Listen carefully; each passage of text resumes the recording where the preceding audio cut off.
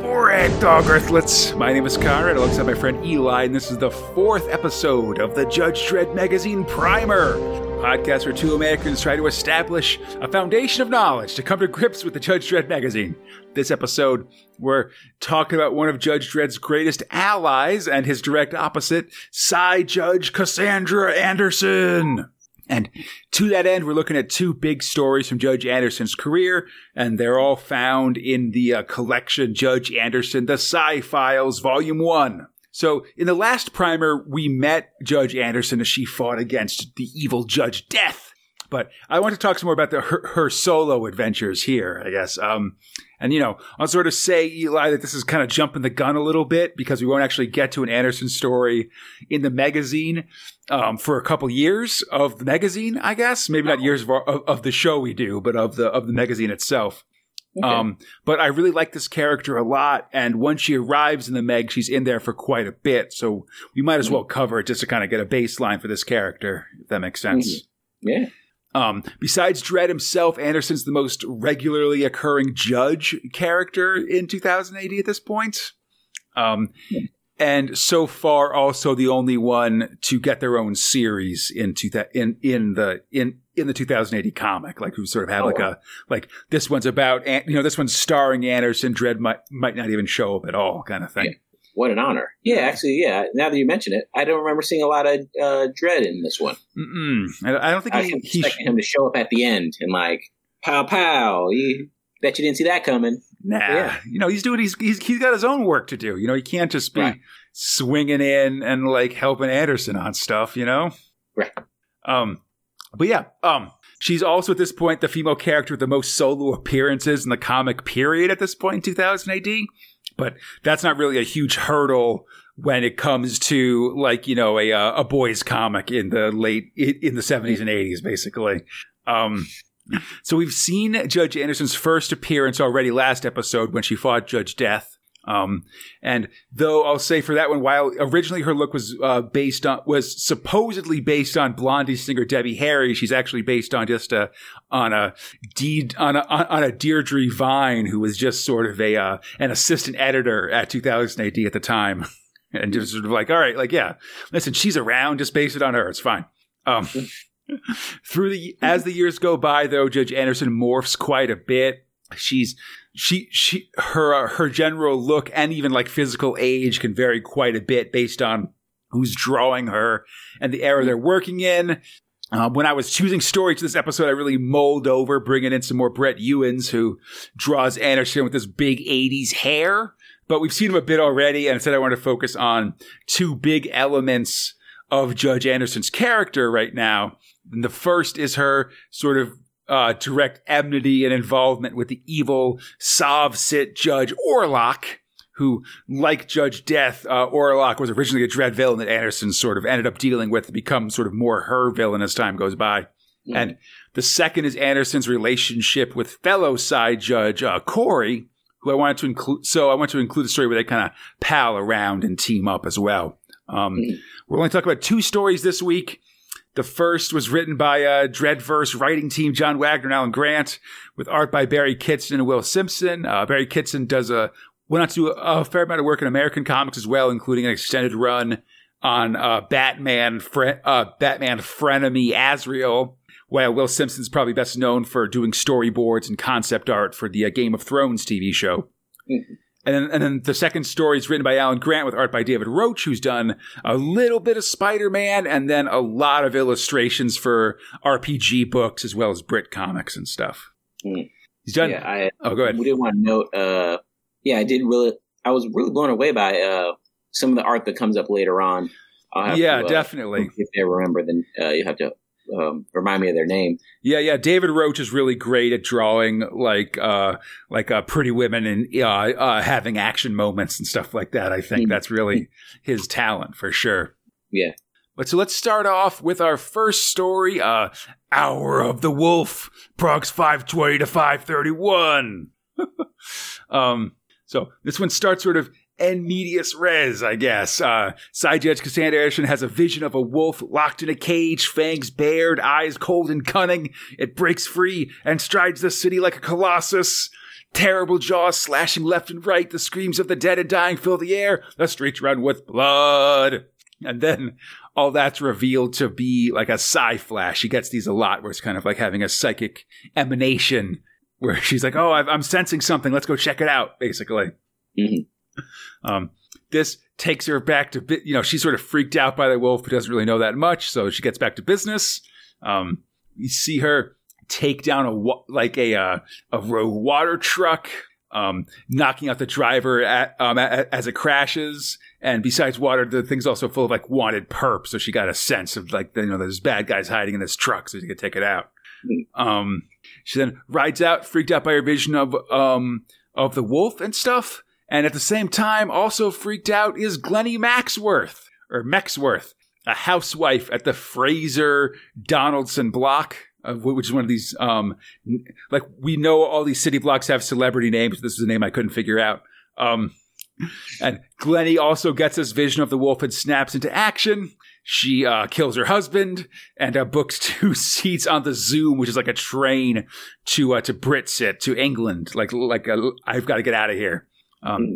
At the same time, the Simon Carpenter block Dixie Club, a couple does similar things, get that psi-flash and excuses themselves and just start pulling out guns and stuff. Like, we got the image, now we got to do stuff. And one of the things they got to do is take out Judge Anderson because they're these evil psychic sleeper cells. Oh, geez. Right. So the couple is sort of laying an ambush for Anderson, and she just walks right into it because they give her a psychic image of like a big monster attacking folks, and she kind of like rides in.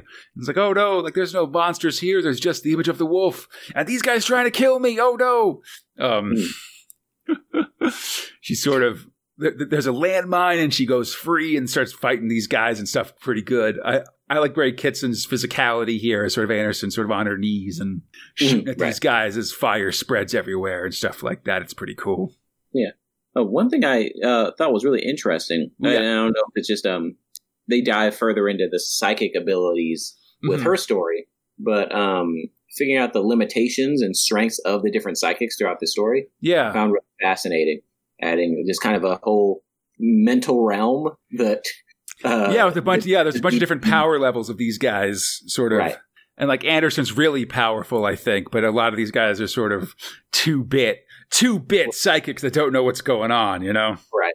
But I actually found it really interesting understanding that judges need to be prepared for this type of warfare and criminal activity as well. Like, just imagining the interview. All right, you need to be able to do judgment, ruling things, and also you might be psychically manipulated on occasion, like that's just a part of the job. Oh, absolutely. Yeah. I mean, I always joke about just how the Justice Department, like the judges and Judge Dredd are always prepared for everything. And they sort of have they've been doing this for a long time. So they kind of have like safeguards for stuff in place, Right. One of the stories I didn't include was a story where some kid gets possessed by a demon, and so they call out the Exorcist Brigade, which is just sort of like 2 judges with like crosses on their helmets, whose whole thing is just that they they're there when there's a demon. It just sort of exorcise the evilness, right. They're prepared.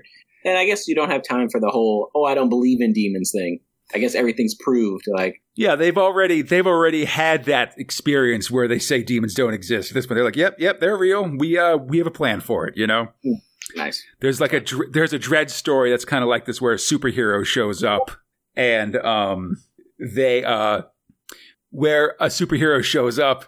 And he sort of tries like saving people, and Dredd's like, "You're a vigilante, get out of here." And in the end, Dredd just pulls out like he actually has like kryptonite bullets made because it's a Judge Department policy that if a mysterious planet blows up, they gather some pieces of it just in case they need it to kill a superpowered person from there. And they're just like, listen, it's not our first rodeo. We've got a plan. Funny.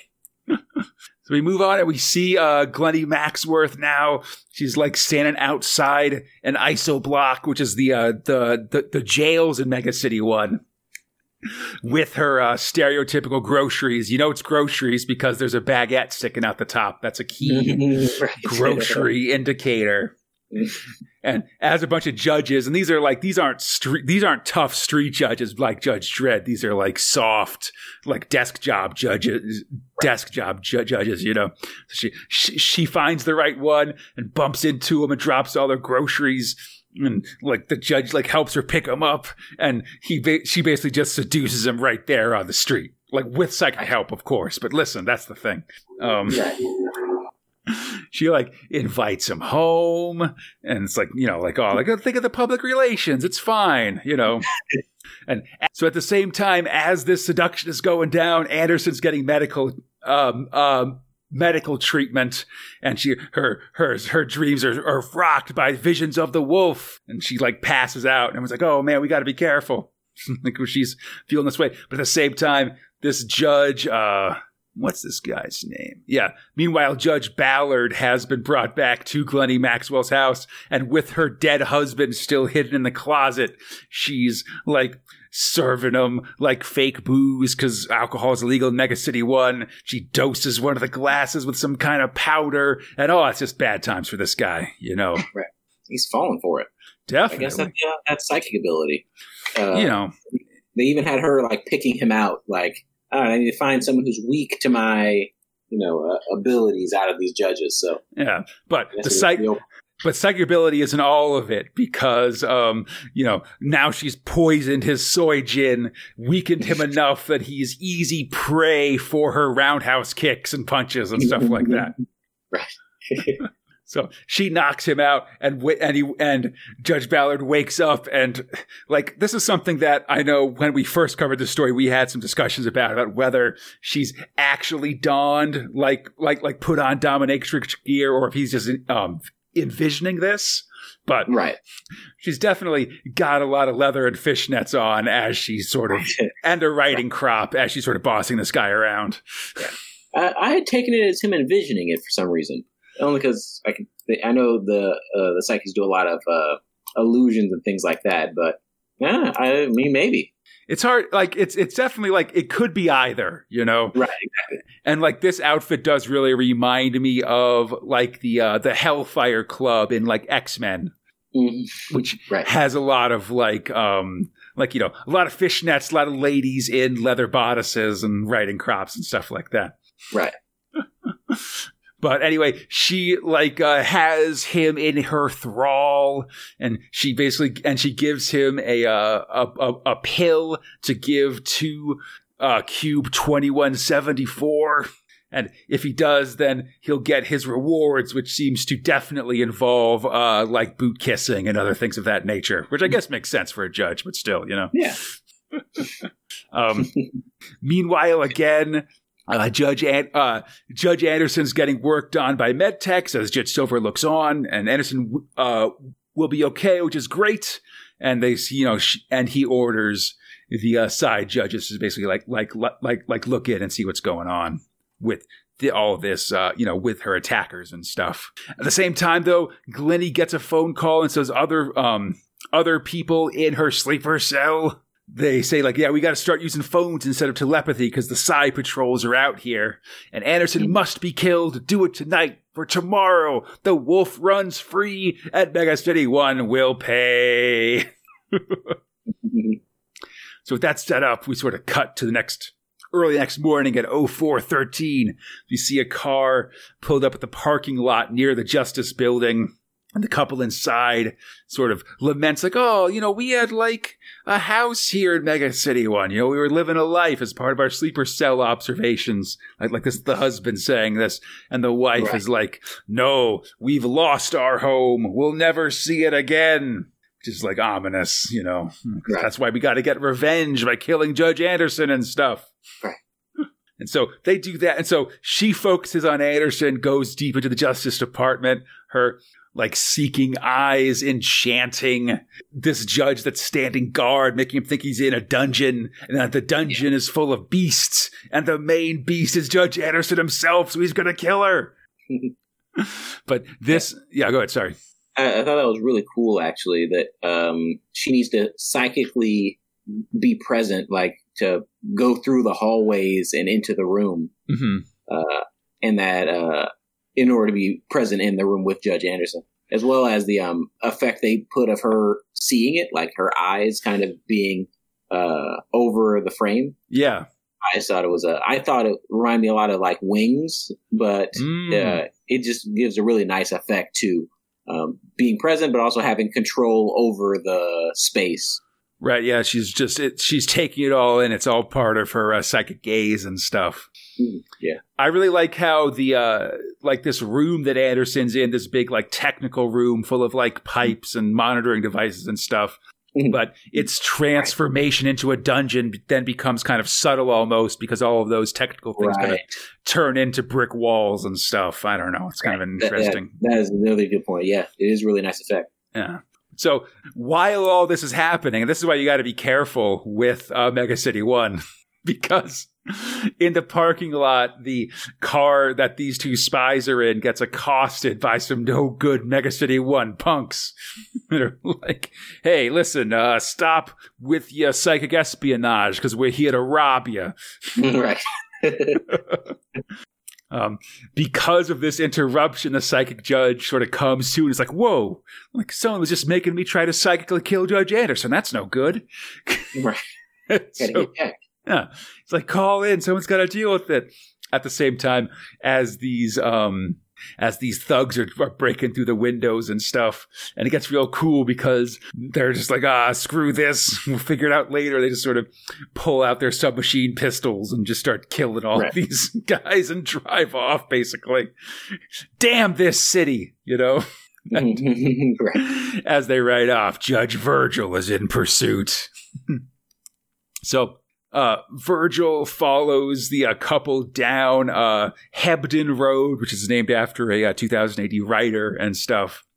And we see this psychic lady trying to use her powers to like distract the judge and eventually making him drive off the side of a big overpass and stuff. Yes. And that's the end of him, I think. Yeah, good psychic stuff. But even as that happens, the killers as well also end up going off the side. It's pretty cool. The car flips. They land in on a hot dog stand and stuff like that.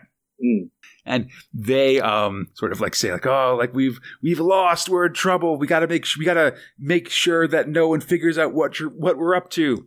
And so they both like take explosives and then blow up their car. It's pretty awesome. And I like the guy's like, hey, just so you know, I loved you. She's like, we don't have time for that crap. Yeah.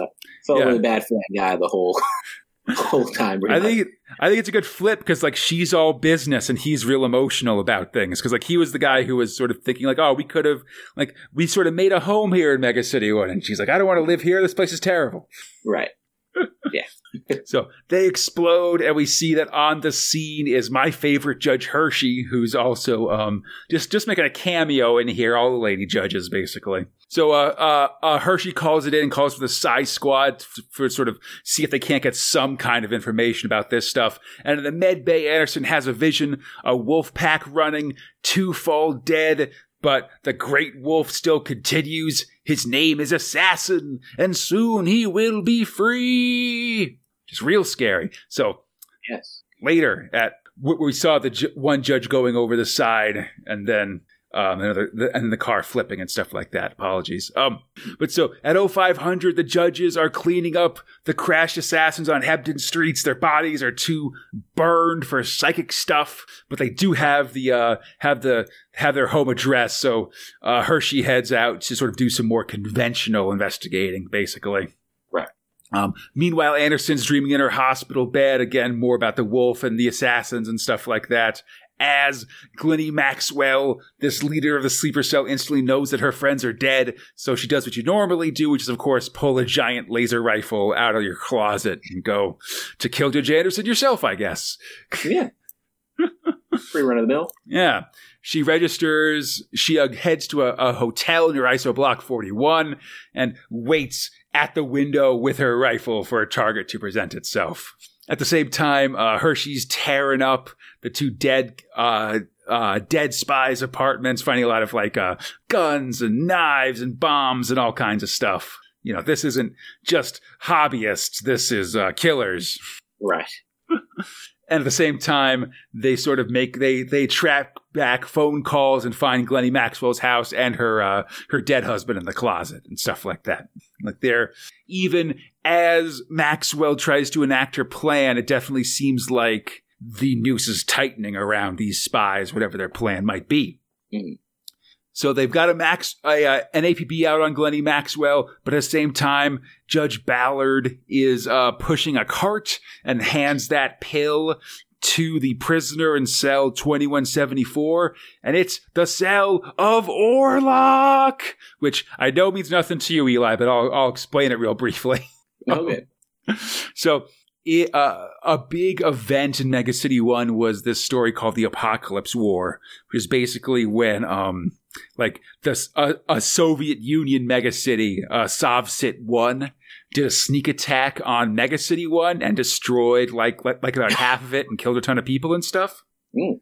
It's a cool story. I'll show it to you someday, I hope. But before that war started, the city was softened up by this evil spy, Judge Orlok, because everybody's got judges in this world. Whether you're a communist or a capitalist, you still got judges. And so this Soviet spy, Judge Orlok, poisoned the water of Mega City 1 to induce this condition called Block Mania, which basically just caused all the citizens of Mega City 1 to become incredibly patriotic about their city blocks and start blowing everybody up. That's the way to do it. It's like, they know, it worked for sure. It caused a lot of death and confusion, so they weren't ready when the nukes were launched and stuff like that. They couldn't organize the people of the city to fight back against an invasion and stuff. That's fun. But the guy who poisoned the city, Judge Orlok, got arrested right before the war started and has been in prison ever since. And this is him, in prison. And now he's just died because that poison that Judge Ballard gave him, Right. Yeah. Interesting scheme to go through all that trouble to poison one person. It's a complicated plan for sure, because, what they're going to do now is, with him dead of a massive heart attack and stuff, it's the easiest thing in the world to just sort of, we got this dead guy. Let's just, get rid of his body, toss it in the garbage, whatever. Give him a Viking funeral and toss him in the dumpster, that kind of thing. Right. Yeah, happens all the time. Yeah, under psychic control, of course. So they end up doing that, and Glennie Maxwell with her big rifle goes to, smiles real big and is like, all right, finally my ship has come in. At the same time, judges are investigating Mexworth's house. And then Judge Anderson starts to have, gains clarity in her visions. She has has images of block mania, of citizens fighting each other and all the city blocks on fire and stuff. And over it, we see the grinning face of Orlok, like one fist raised, like, yes, I have done this. Ha ha. I like this picture of all the burning blocks and stuff like that. That is cool. The sort of familiar domes now in flames and being destroyed and stuff. Yeah. And Anderson recognizes the scar he's got on his face. It's the same scar as the wolf in her vision. The wolf is Orlok. I did like that. I didn't want to spoil it earlier, but the wolf actually does have the scar in all the drawings of him. Even the very first one, they kept it consistent. So really definitely. Yeah, it's a little Easter egg that they've sort of hidden in there the whole time. I appreciate that too, when it's actually like she sees it there and it's been there the whole time, even if you don't notice it. And when they were doing the comparison Orlok to the wolf, they do these panels where it's Orlok's mouth, her eye, and then ends on the wolf's mouth. The one in between is the human wolf mouth. It's got molars of a person, but like some of the top teeth are coming. Yeah, it's like a mixture, like a wolfman mouth or something like that. Yeah, so I thought that was cool. Definitely. So Orlok's the wolf. The wolf is Orlok, and Judge Anderson's in this hospital bed in the nude. Oh, that's all. It's all good times. She tells this to Justice Central, and they tell her Orlok's dead. So whatever. They're taking him to be processed. She's like, you got to stop that wagon. But before they can, the truck carrying the bodies is forced by Glennie to go back into the basement of her hotel. Again, more psychic control here. The judges sort of start arguing about this, and once again, Mega City 1 intervenes. First Glennie intervenes. She sort of comes down there, kills both these judges, and frees Orlok. He comes back to life, and all right, he's back. We're doing this. It's working.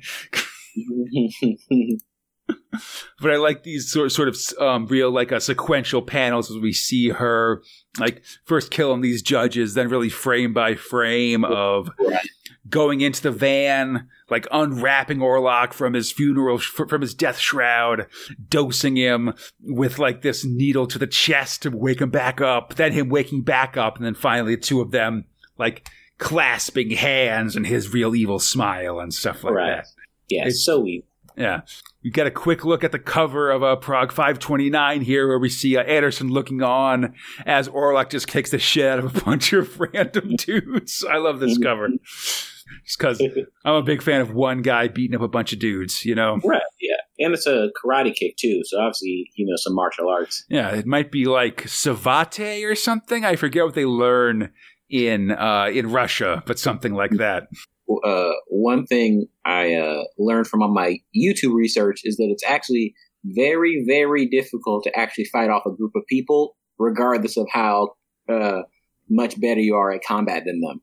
Because you only have 2 hands and 2 feet, like so. Yeah, very rarely do people actually just line up and wait their turn, like in a kung fu movie, you know? Right, exactly. So it's always fun to watch. Definitely. Hey, I've said I think I think there should be like a gymnastic event that's a choreographed fight of one guy fighting 20 dudes, and every country does their own version with their own local martial arts and stuff like that. Like, I think that would be a cool Olympic event. That's what I'm trying to say. Yeah. So, these judges are still dead, but Orlok uses their mic to report in. He gets dressed as Glennie gets ready to go, but then more muggers show up. Which is pretty good. There's also a little teaser in here for Super Surf 10, which we'll talk about next episode.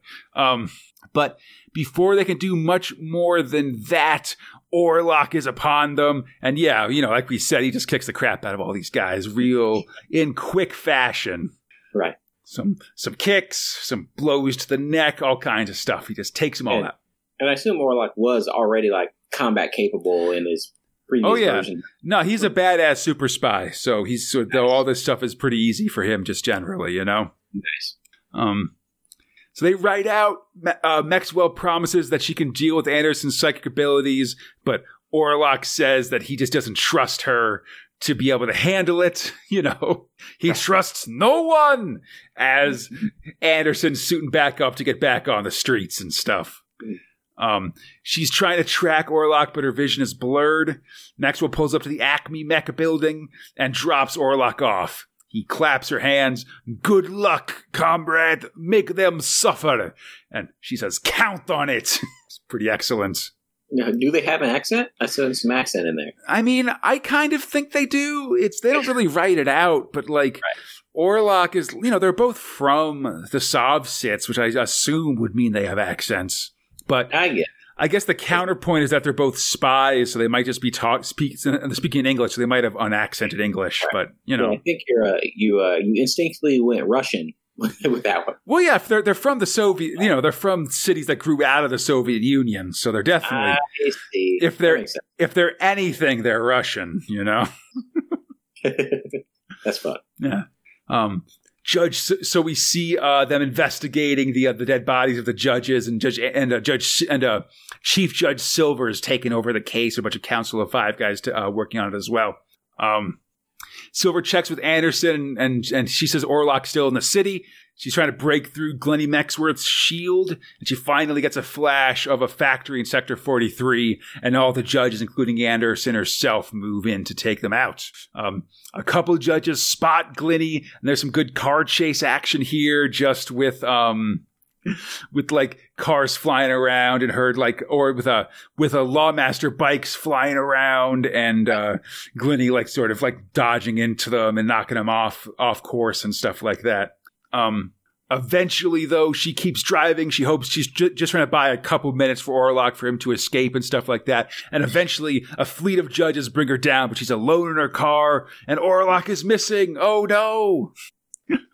So, Orlok the assassin has escaped, but his accomplice, Glinny Mexworth, has been apprehended. She's being pulled from a car wreck and cuffed when Anderson arrives on the scene. She reveals that Anderson was tracking a psychic projection and Orlok's gone. He's just he's escaped to do his own thing. Anderson isn't satisfied with this, so she breaks into Glinny's brain, and we get a pretty cool image of them psychic fighting and stuff. Yeah. I thought that was awesome. Yeah, definitely. There's just this hand-to-hand combat and stuff as we see their faces sort of in the round. Like the top and left is like Anderson's face, and the right and bottom is Glinny's is a Mexworth face as they sort of punch each other out and stuff. Including Anderson landing my favorite, that two-handed Captain Kirk strike at the end. Where you sort of put your hands together and smash somebody. Yeah, I've never seen anyone actually being hit with it, but I assume it's got to hurt. I mean, I've definitely never seen someone hit by it who wasn't wearing a monster costume on Star Trek or something like that. Right. So Anderson beats her up in Mind War, and it's crazy because she kind of gets the information, but it's clear looking at Glinny Mexworth, her brain is basically turned to goo in the course of this mind fighting, which is pretty excellent. Orlok's the Sector 42 spaceport getting aboard the Spirit of Eisner, which is a reference to the Will Eisner character, the Spirit. The ship doesn't respond to hails and soon takes off into space. We see that everyone aboard's dead except for Orlok and his accomplices. And then later, once they're out over the Atlantic, they parachute out, get picked up by a sub as the plane explodes. And at this point, they've just completely lost Orlok. There's no way to check where he's going. He's completely in the wind. Yeah, this plan has been very well thought out. I mean, maybe I'm just used to Judge Death, doing the old run away using a portal strategy. But this seems much more well thought out and they had contingencies, and they were able to sort of adapt when the judges started doing stuff, as opposed to the dark judges that are very much just planning to God mode through everything. And so when they don't win easily, it's oh no, we don't have any other options, Right. So this guy's faking his own death, messing with psychics, getting in spaceships, submarines. Yeah. Yeah, definitely. He's worked it out. Yeah, but so Orlok's escaped, and we end with him somewhere in the distance, meeting with a bunch of his of his fellows, the few survivors of Sov-Sit 1, because Judge Dredd blew up the majority of it. And he's all right, I vow to you that we will destroy Mega City 1. We will be avenged. And it's pretty awesome. And so, go ahead. Sorry. So, what's he trying to avenge? It seems like he messed up a bunch of things and got people crazy. He started this war, but the Mega City 1 boys finished it basically. So it's start it up again. Is that? Yeah, because basically what happened is they sort of launched a strike and ended up killing everybody or killing half of Mega City 1. But then Judge Dredd and a bunch of other folks in Mega City 2 retaliated and ended up completely destroying Sov-Sit 1, which is that's funny. Where they were from. They killed, the people that we were trying to. We killed a bunch of people. We killed us back. Yeah. Vengeance. Yeah. We tried to conquer them. They, in turn, completely killed us in retaliation, and that's not cool. We'll get our revenge. Flawless logic. I mean, it is an assassin's logic. I'll say that for sure. Right. Yes. And so we've seen, I think at this point, one big attempt by Orlok to get revenge in the pages of a Judge Anderson story, and that was he basically he got some children who had latent psychic abilities and got them to develop their abilities. and then harness their dreams to cause crazy monsters to attack the city, basically. But luckily, Anderson was able to handle that one as well. But we'll see more of him in the course of the magazine as time goes by as well.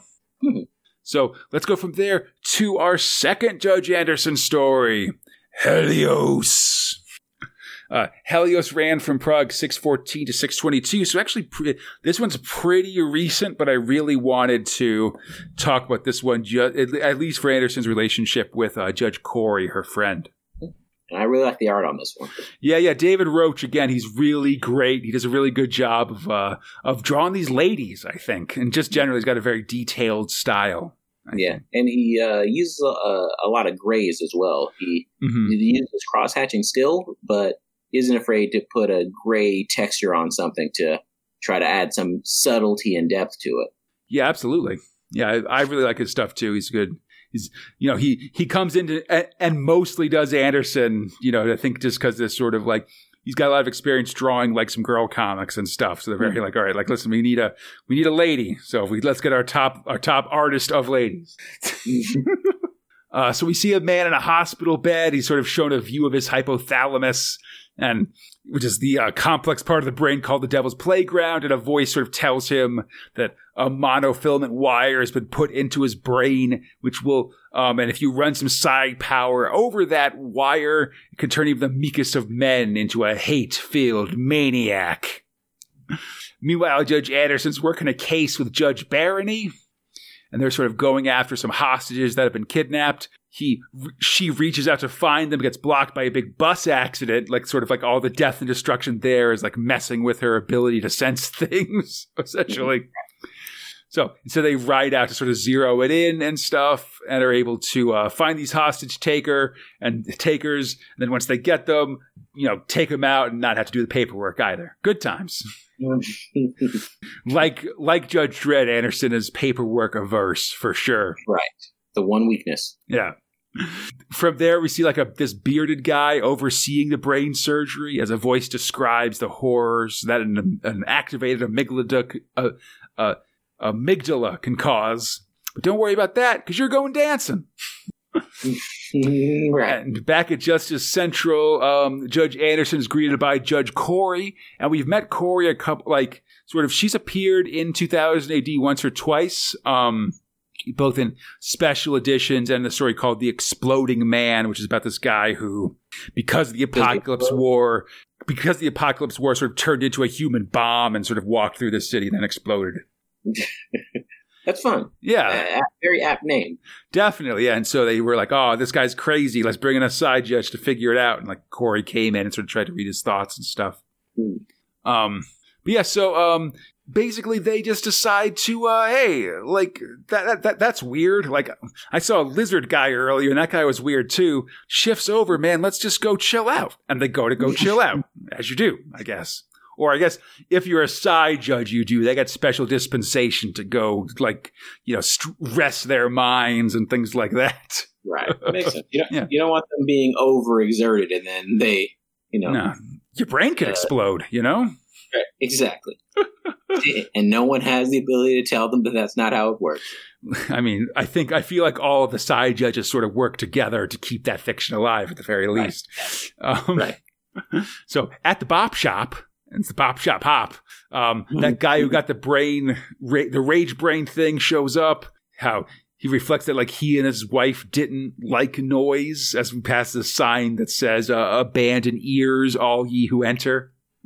The DJ at the club's this guy named Cool Johnny Cool, who is a Mega City One DJ we've seen before. The last time we saw him, he was doing a radio broadcast, and this guy had like fillings in his teeth that picked up that broadcast, and it drove him murderously insane. It's pretty excellent. It gets real in Mega City One, So the music pops up or pumps up as the bearded guy in the wheelchair and someone else watch through this rage guy's eyes, and they spot a dude with a ridiculous pompadour as we see also Judge Anderson and Judge Corey in their party clothes busting a move. Right. Man, some of the details on these faces are pretty intense. Yeah, I love just the look of all these different guys, and like the bearded guy in the shadows has a ton of lines and stuff on his face. But I also like on that same page there's this image of Anderson like dancing, and like the sound of the music so loud that it keeps her from being able to use her psychic powers, basically. And just that seems like such a weight off her mind that she's truly happy for a minute, just because. Everything's quiet for once in this noise. That's fun. So, Rage Dude gets filled with rage and kills this guy with the pompadour, because, like, he shoots him not just in the hair, but also in his ridiculous knee pads. Get out of here with those knee pads. The hate's so intense.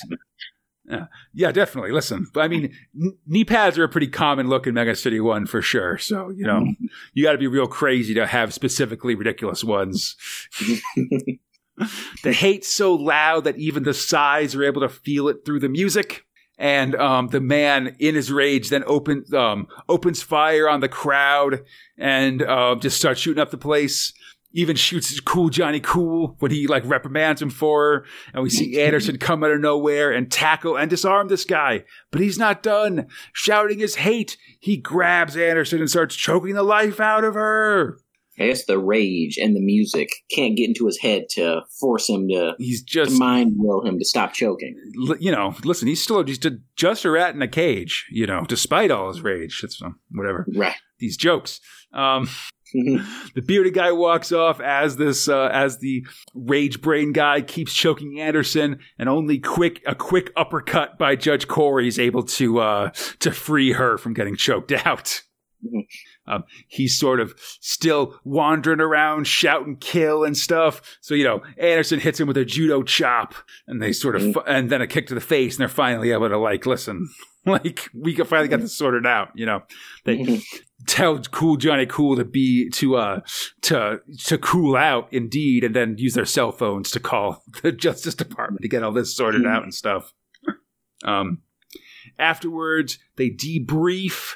They plan to basically scan this guy's brain, but have other things to do in the first place. The other judges are taking statements. We see Anderson sort of bossing people around, still in her party dress, which is pretty funny, I think. They interview the guy with the pompadour's wife, and she asks her the standard cop questions, like, did he have any enemies and stuff? And he did have one enemy, but that guy's dead, so it couldn't have been him. But of course, back with this beard guy, it seems like he might not be as dead as you think, as he gets wheeled around, and they go to this room full of dudes in vats and lizard men and stuff. Whoa! Gotta be careful for these ominous lizard men. Right. Judge Anderson then goes to scan this dude's brain, and when she does, we get this awesome picture of her like putting her hands on this guy's brain. There's just all this psychic energy sort of pouring out of the back of her head and stuff, which I think is a really great image. Yeah, definitely. Yeah, splatters of white paint, black paint, and gray paint, and then you have to figure out how they layered it, because when you're splattering paint, you have no control over it. Yeah, so that's you true. lose a lot of your details, like how her face and hair are so crisp and separated. You have to do that afterwards, or you have to mask that in preparation for the paint splatter. So, I got questions on technique, but either way, very masterfully done. Yeah, really excellent. I love this. This image specifically is one that really sticks with me, of just Anderson doing powers and stuff like that. Mm-hmm. But so from this, she orders this guy to get a brain scan and an X-ray and stuff like that, and they've learned the location of another one of his friends, this big fat rich guy with like a masseuse and a robo butler and stuff like that. And that dude is in turn talking to a dude with a scar on his face that's real tough and has got a bunch of goons and stuff like that. Back at Justice Central, Anderson and Corey are working their way through the case. Sort of, they found some of these related folks. They were all in a partnership with this guy called Helios, but that guy's dead, so it's sort of weird. And so they're sort of pondering this case at the same time as one of those business partner guys arrives at the Helios office, with guns and goons, and they're like, we're going to finally settle that Helios guy's hash. tired of him haunting us and perhaps killing us with various psychic abilities and stuff like that. Right. You know, that's basically what it is. That's what I'm trying to say. So this one guy, LaRue, starts breaking in. He's got a bunch of guys with rifles and stuff, but when he kicks through, he finds this guy, bearded guy, Helios, sitting in his wheelchair, and he just simply said, "I've been expecting you." At the same time, though, Judge Corey is talking to this fat rich guy at the Criosis Conapps, who's the Criosis is the guy who invented money. That's how rich these apartments are. And Corey's sort of asking him questions, and he's sort of saying like, "Oh yes, like we invested in this Helios guy, but it was all worthless, lost money, and then he died from a massive brain hemorrhage." That's right. At the same time as Jake LaRue shoots Helios' body, but that's not even really his body. Just sawdust comes out. He's dead and stuffed, and he's doing weird psychic stuff. And it's all the worse when a bunch of scary eyes open up in the dark behind these goons. Right. That's how you know you messed up. Definitely. At the same time, Anderson is looking at this guy, Jake LaRue's, at his apartment, but finds it empty. But she's able to grab a picture of him and use that to sort of like link up to him, psychically using a psychometry, and basically just sees his last minutes as he's ripped limb from limb and eaten by these weird lizard monsters. So Anderson runs down to the bike, decides to go get Corey and figure out what the hell's going on here. Right. Anderson gets info on Helios as Corey sort of finishes up questioning Sax, this rich guy. Just sort of says like, all right, like I don't know what you've done exactly, but you're definitely doing something, so you're coming downtown. And he makes the wrong choice of sicking both his towel-wearing masseuse and his robot butler on Judge Corey. Right. Corey's able to... a distraction. Seems like... She didn't put up a lot of a fight. No, I mean, she kind of tries to do like a martial arts pose or something to Corey, but Corey just socks her in the face, which is, good answer to that stuff. But socks in the face are less effective against this giant robot butler who just kind of like punches her out, basically. Right. They're preparing to toss her from Sax's balcony when Anderson's pulled up, sees what's going on, and just fires some shots to take this butler out, just to be safe. Sax kind of was like, "Oh man, damn, what am I going to do?" And Anderson just like greets him as he tries to leave his apartment, like going somewhere, and arrests him as well. Corey's basically okay, but her hand is crushed. And so now they're going to go and finally settle this, both this Morton Sax's hash and the hash of Mr. Helios. Oh yeah. We see like the after effects of these monsters that Helios has, all these like dead guys covered in blood and ripped to shreds by these lizard guys and stuff. And then we see Anderson going deep into Morton Sax's mind. Right. Pretty awesome picture. Yeah, I like the art here. It's all these like it seems like it's all these like cut-ups of his face that have been sort of like a collage together to be overlapping and things like that. Yeah, I'm trying to figure out if it was they did just one really nice one and then did all these effects to it. I think that is actually what happened. Yeah, it's cross-hatching and shading under like connecting like the chin to add some more of these interesting visual effects around the borders of the frame. Yeah, it definitely, to me, I think you're right. It definitely looks like there was sort of one image that was reproduced a lot of times, then a lot of like, they're sort of cut up and then glued on top of each other or something like that. And then extra drawn parts to kind of fill the gaps between the images and stuff. Correct. Very well done, though. Yeah, I like it's a really good way of just kind of like showing random psychic stuff happening, basically. It's so hard to depict it visually. So yeah. Yeah, I mean it's always tough when you're trying to visually depict things that like don't really exist. It's like, okay, like we can figure it out somehow. But so this takes us back in time basically to these investor guys that have all been killed, confronting Helios. Basically saying like, "Oh, we invested all this money. You don't have anything to show for it." And he's like, "I do have something to show for it." But before he can explain, he has like has like a brain hemorrhage or something. And he tries to take his medicine to fix it, but he drops the medicine. And they're like, maybe instead of giving him his medicine, we just let him die and then collect the insurance money, see? Which is pretty messed up. And thus he dies cursing their name, as you do, you know? So Anderson, with this psychic knowledge, basically arrests Sax and like ties him up and leaves him for the other judges to pick him up, essentially. And then Anderson and Corey head to Helios to settle that guy's hash as well. And, you know, it's seeming okay as they head in, but suddenly Helios sends all these giant lizard dudes against him. Lizard and rage dudes, and it's no good at all. Right. Those lizard dudes are buff. I want to give them, they obviously lift. Oh, yeah. Listen, they work their lizard brains out, you know? Right. Do the... Oh, God. I'm trying to think of a pun here, Eli, that's got lizards and workout situations, you know? Well, you could say that they're just very dangerous because they're so cold-blooded. Ooh, that's good. All right, I'm going with that. I was going to say, they aren't insects because they don't use the butterfly machine. That's terrible. Never mind. Yeah, a little stretch there, but I'll give you participation credit. No. I don't want to get anything from such a horrible line of attempted jokes. Speaking of attempted jokes, though, I like the writing at the start of the story of this section is kind of funny because it's just like one of the lizard men's internal monologue, and he's just like, "Oh, it's a funny old thing, life." Yesterday, I was just a regular guy, and now I'm a hate-filled lizard man. Lizard man trying to eat a judge. Crazy. It's funny how these things work out, you know? Right. When I never saw this coming when I was a kid. Right. Yeah. But it soon ends as Corey and Anderson shoot the hell out of these guys. It seems like as well as like rage guys and lizard guys, there's also wolf guys, which kind of came out of nowhere, but I guess I'll go along with it. Right, yeah.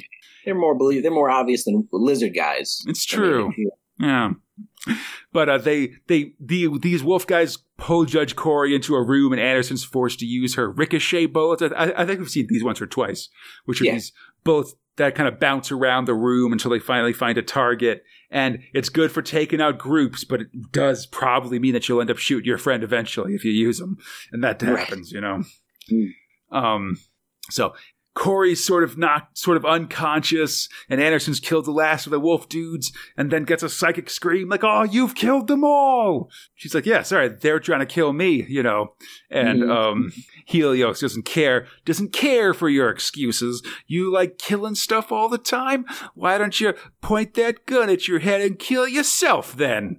You get very classic psychic powers controlling you kind of scenario where against her will, Anderson points her gun at her own head and prepares to shoot.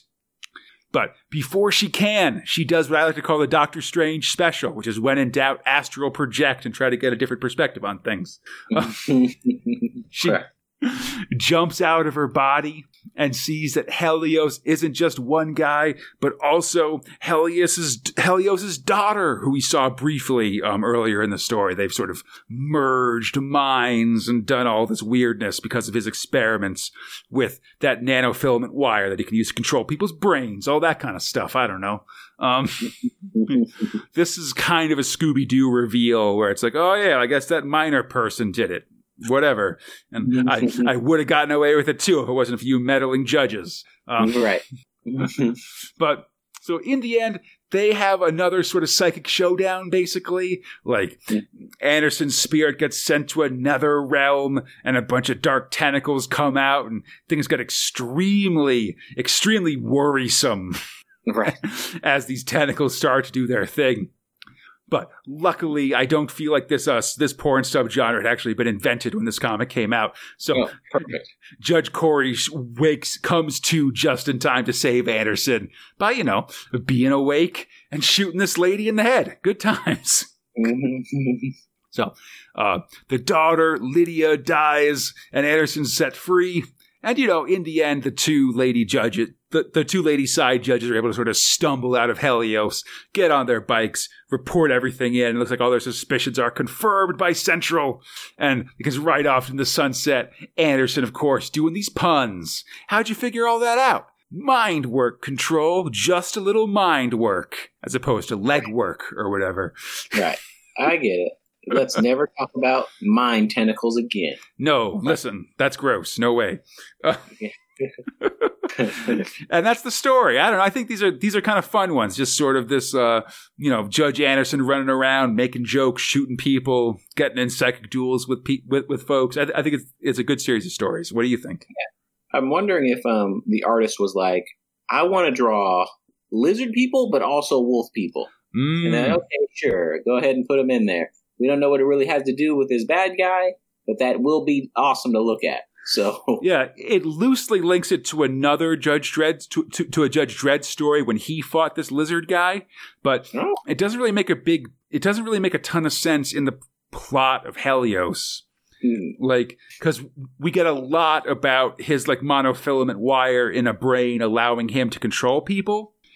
But not a lot about how that leads to then morphing people to lizards and wolfmen, And apparently the process is fast. He was like, yeah, this morning I was fine. Now I'm a lizard person. If there's one thing I've learned from Star Wars, is that you can't underestimate the medical power of one of those big glass tubes full of water that you put somebody in, Like, those can do a lot with a little, is what I've learned over the years, I think. I was curious about the guy from the first set of comics, the guy who was the wolf with the scar in his mouth. Yeah, Judge Orlok. I assume there's more to come with him. Oh yes, yeah, absolutely. Yeah, we've seen one of his attempts to get back at Mega City 1, and he shows up periodically, both in 2000 AD and in the magazine, actually. So it's good to sort of see him because he sort of goes up against Judge Anderson a bunch of times. Nice. Okay, it's awesome. I'm looking forward to seeing him again. Yeah, it's going to be good. Yeah, I just, generally, I just like this Anderson character, and it's fun to sort of talk about her adventures and the stuff she gets up to and stuff like that. Yeah, absolutely. Cool. All right. Yeah, just a little bit more of Judge Dredd knowledge in your brain, Eli. So when we finally get to the magazine, you'll be an old pro. That's the key. Right. Sorry, I know there's a lot of this stuff, but I think it is important, and I'd just be explaining it to you without context when we got to it in the magazine if we didn't do these ahead of time, Yes.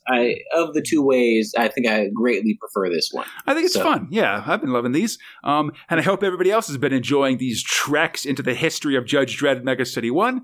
About 3 more of these to go as we prep for the magazine. Until then, you can find Big Meg 1 on iTunes, Stitcher, the Google Play Store, Spotify, or our podcast site at BigMeg1.com. Feel free to contact us at spacespinner2000@gmail.com, the 2080 forums, or on our Facebook, Instagram, or Twitter pages, where we're Space Spinner, at SpaceSpinner2K on Twitter, and everywhere else. Just look up Space Spinner 2000. You'll find us there. And come back next time, as we're going to take to the skies with graffiti artist turned racing hero, Marlon Shakespeare, a.k.a. Chopper. I'm excited about this one. Yeah, he's one of the few perps that's gone up against Dredd a couple of times. And it's kind of funny because when Chopper's involved, generally he's the good guy and Judge Dredd becomes the bad guy. Which is always a fun change. And until then, I'm Conrad, they're Eli, and we are Big Meg 1. Big the 3.